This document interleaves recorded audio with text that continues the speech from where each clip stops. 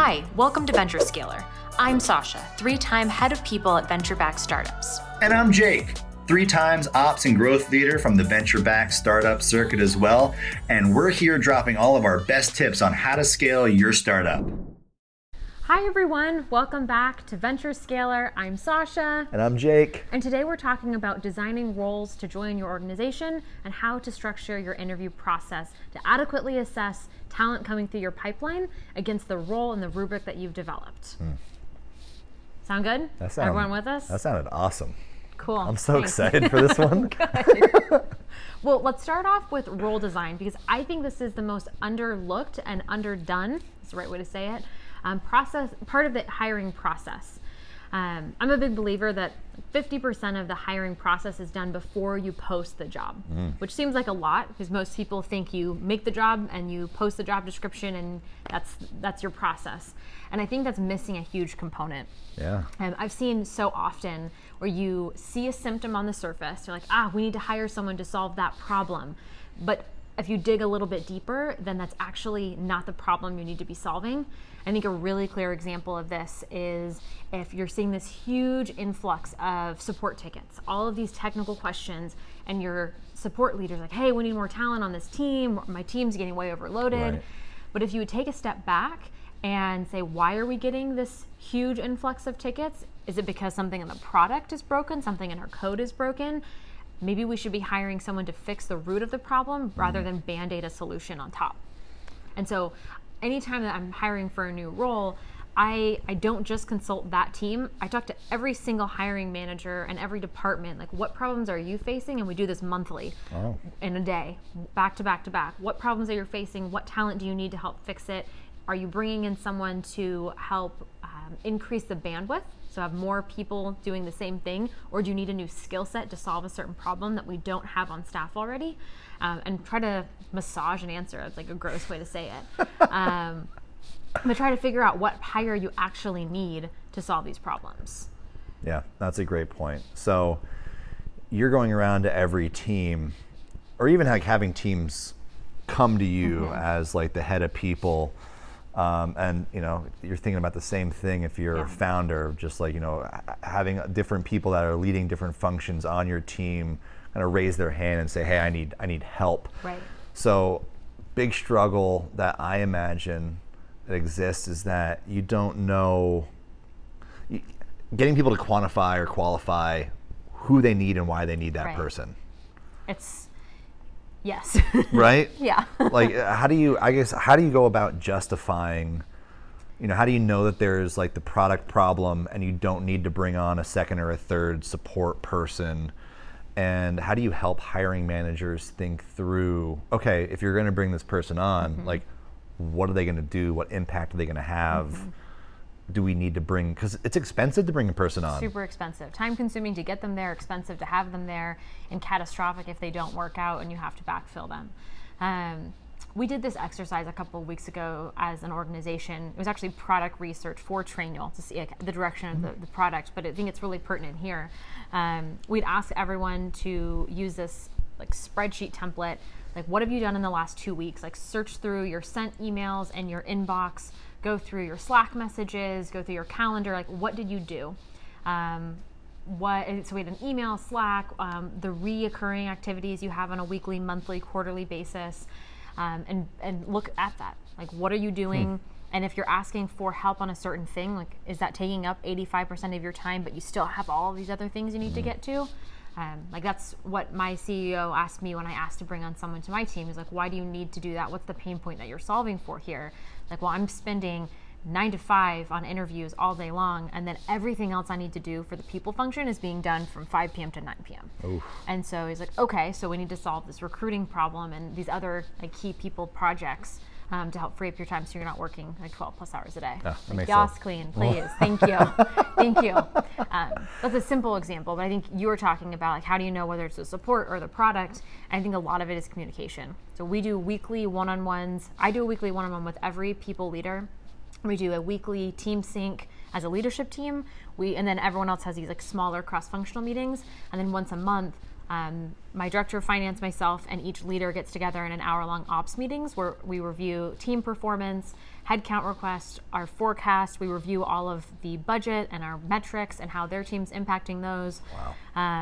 And then we do this all in one day. Like, we just finished up our last round and there's 14 requests for headcount. We're not hiring 14 people this year, but we started to like pick out some problems. Like, there was a request for support, for product, for eng, and for a database person, and they were all trying to solve the same problem. And so we've gotten in a room and trying to figure out, like, that's actually, it's all the same problem. How are we going to solve it? And so those four requests boil down to one, and that's what we're hiring for. Super interesting. All right. So that's definitely like a great system that you have in process. So like the other thing, if you're talking about like a smaller team, right? Like if we have founders watching this, they're getting ready to hire maybe like the first person on the team, things like that. Two of the things I remember like in us talking before was making sure that we have like a really dialed in job description or like a description of the impact that they're going to have, but then also having the accompanying job scorecard is what you're calling it. So when you get to that point where you have like these 4 departments all trying to solve the same problem, and it's like, okay, well, let's just hire this one person. How do you actually like describe that person who you're trying to hire on which team and what are they supposed to be doing? But then if you're just trying to hire like your first growth person, your first product person, your first engineer, let's walk through that job description and the job scorecard. Sure. So once you figure out, hey, we need to hire this role, whether it's talking to that one specific hiring manager, that entire team, or multiple people, I just talk to them. Like, tell me what problems you're having, what this person will do, what their day-to-day will look like, what problems they're solving, what systems they'll be in, and just get a clear picture of what they'll be doing. Then I take a first stab at writing a job description, and we have a really simple template for ours. We have a TLDR, too long didn't read, 1 to 2 sentence blurb up top that really like specifically dials in what this person will be doing.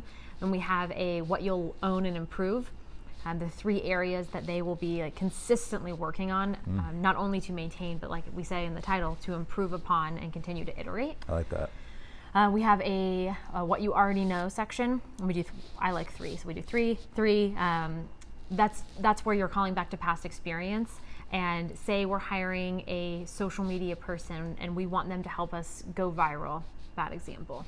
But we want them to have experience either building their personal brand or building a business's brand from A to B. And that may be something that like they will identify with, and that's the type of candidate we want to apply.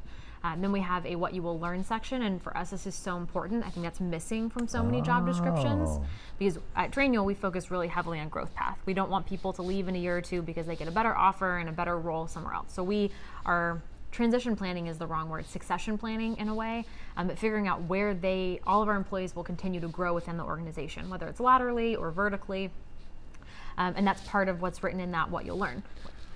I like that a lot, especially when like in smaller companies, when you're more on the early stage path, you don't have a whole lot to point at. Like you don't have like a lot of, your reputation might not be as strong, your online presence might not be as strong, and you might not be able to compete with the salaries or the benefits of other competitors. So being able to talk about your mission, but then also like what's in it for me as an employee, Totally. like what am I going to learn? I really like that. You're welcome. Very cool. But then our last section is how success is measured. And I think this is important because we have our metrics at the organizational level. We have 5 key metrics that we're measuring. We have department-specific goals and then individual goals beneath that. And so they know, typically we like to focus on the department goals, so there's more ownership for the department growth. And how that impacts the organization as a whole. But like say for our paid ads manager that we're hiring right now, our 2 metrics that are listed are new trials that are starting, these are driving new leads, new trials, and reducing our customer acquisition cost. Those are the 2 things that you should be focused on. Like, there are all sorts of other lag measures that we'll be measuring. Like in the grand scheme of things, who cares?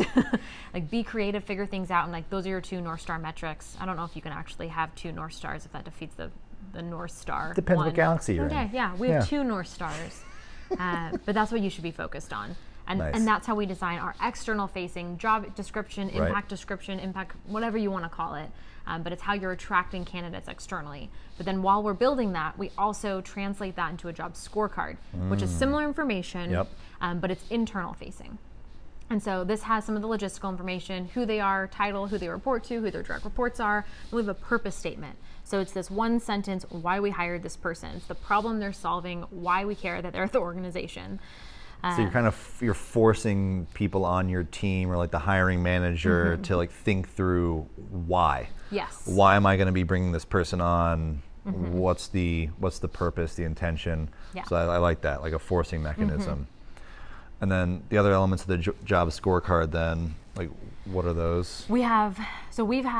This is from the scaling up methodology, and we've put our own spin on it, but we have 3 focus areas. And so if you come into your role and you do nothing else, like focus on these 3 things. And so like for one of my direct reports, her 3 focus areas are employee engagement, diversity, equity, inclusion, and benefits. And under employee engagement is onboarding and some other smaller pieces, but she knows like most of her activities in her role, whether she's thinking about how to do incredible, cool new initiatives or just like task checking, it's all around those things. And so she knows like these are what's important to me and what my role is doing and how it impacts the organization. And then we have a separate section for key roles and responsibilities, which is the laundry list of all the different reoccurring activities or ad hoc projects that they may be doing. And that's a larger list, more than just 3 of the focus areas. Yep. Then we break down the success metrics. We have a baseline, a growth goal, and then how we'll specifically pull those. So like we have some like we're measuring improvement over time on certain projects. So I'll use my team's example again. Yep. We have an onboarding program, and it's gotten substantially better over the last 8 months because I'm measuring her against how she's improving each time. And now the feedback is glowing, and it's like, what else could we do to make this better? Nothing, because it's already fabulous. But it's this improvement mentality. I like that. And goal completion and some of the other metrics. So the job scorecard, this is why I like it so much. Like one, it acts as a forcing mechanism to get you to put down on paper why you need to hire this person and what he or she's going to be working on. So you actually get to see, like, does this make sense? Right. Can I actually justify hiring this person, because it's going to be expensive. It's going to take a lot of time. We have to pay them salary. There's benefits. So do we actually need this person to come on? But then it also acts as a tool that you get to use during onboarding, which we'll talk about later. But you get to like show that to the employee and very clearly demonstrate, hey, this is what you need to do. This is why we hired you. Here's what you're going to be held responsible for. Here's the roles and responsibilities that you have, and that sort of thing. Yeah, no, absolutely. I love it. And the what you'll learn section in the job description translates into growth path on the job scorecard. And so depending on the manager, there's either just a list of different career paths they could choose, or like in the case of my team, I've built out the next job scorecard for that next role, and I've identified key areas that need to be improved in order to move up. Into that role and what a promotion path looks like. And that obviously takes more work, and if you have a team of 10, that may be less feasible from a time standpoint, but I found that it's been incredibly helpful in driving the right behaviors. Like, here's what you need to be doing now, here's what I need to see improved before we get to this next spot, and we align projects and key initiatives like quarter over quarter to ensure that they're learning those things. That's fantastic. Thank you. All right. Thank you. So, just got done talking about designing the role, like the role description using the job scorecard. So, talked about designing the role. Let's get into the interview process. So, actually, like designing the structure around what that interview is going to look like. Yes. So any organization I've been at, there's been a standard process where there's a people ops interview, a hiring manager interview, some sort of team interview, and some sort of project.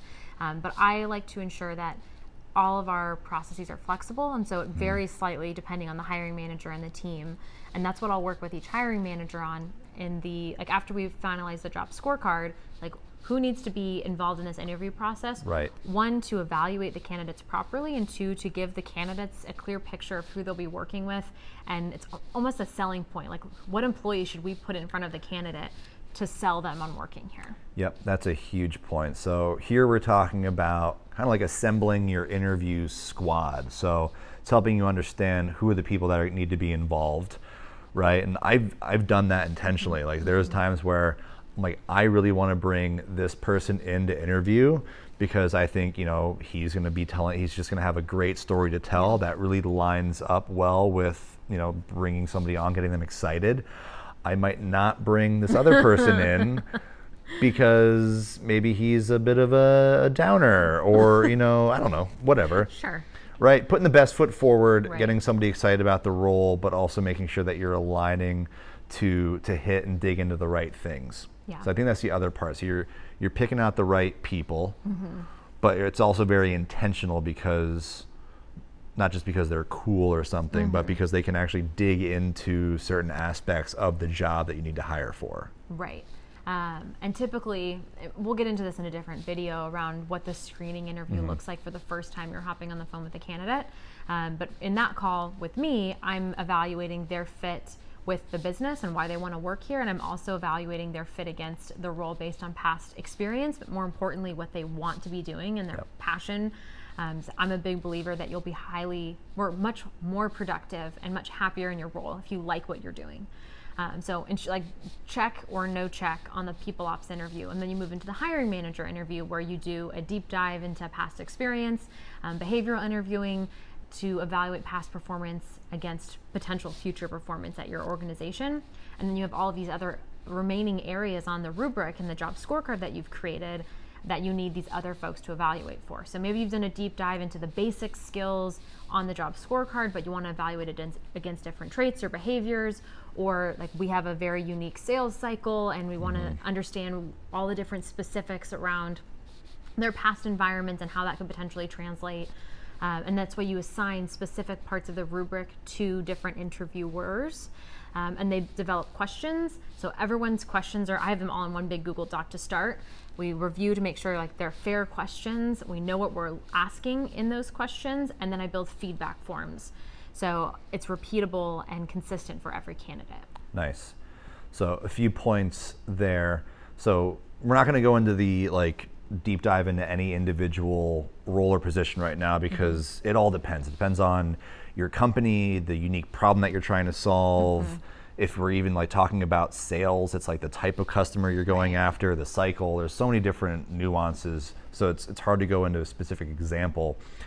But when you're bringing other people in, you're building that that interview squad. You want to think about what are the gaps, especially if as a hiring manager myself, it's what are the gaps that I need someone else to help me dig into.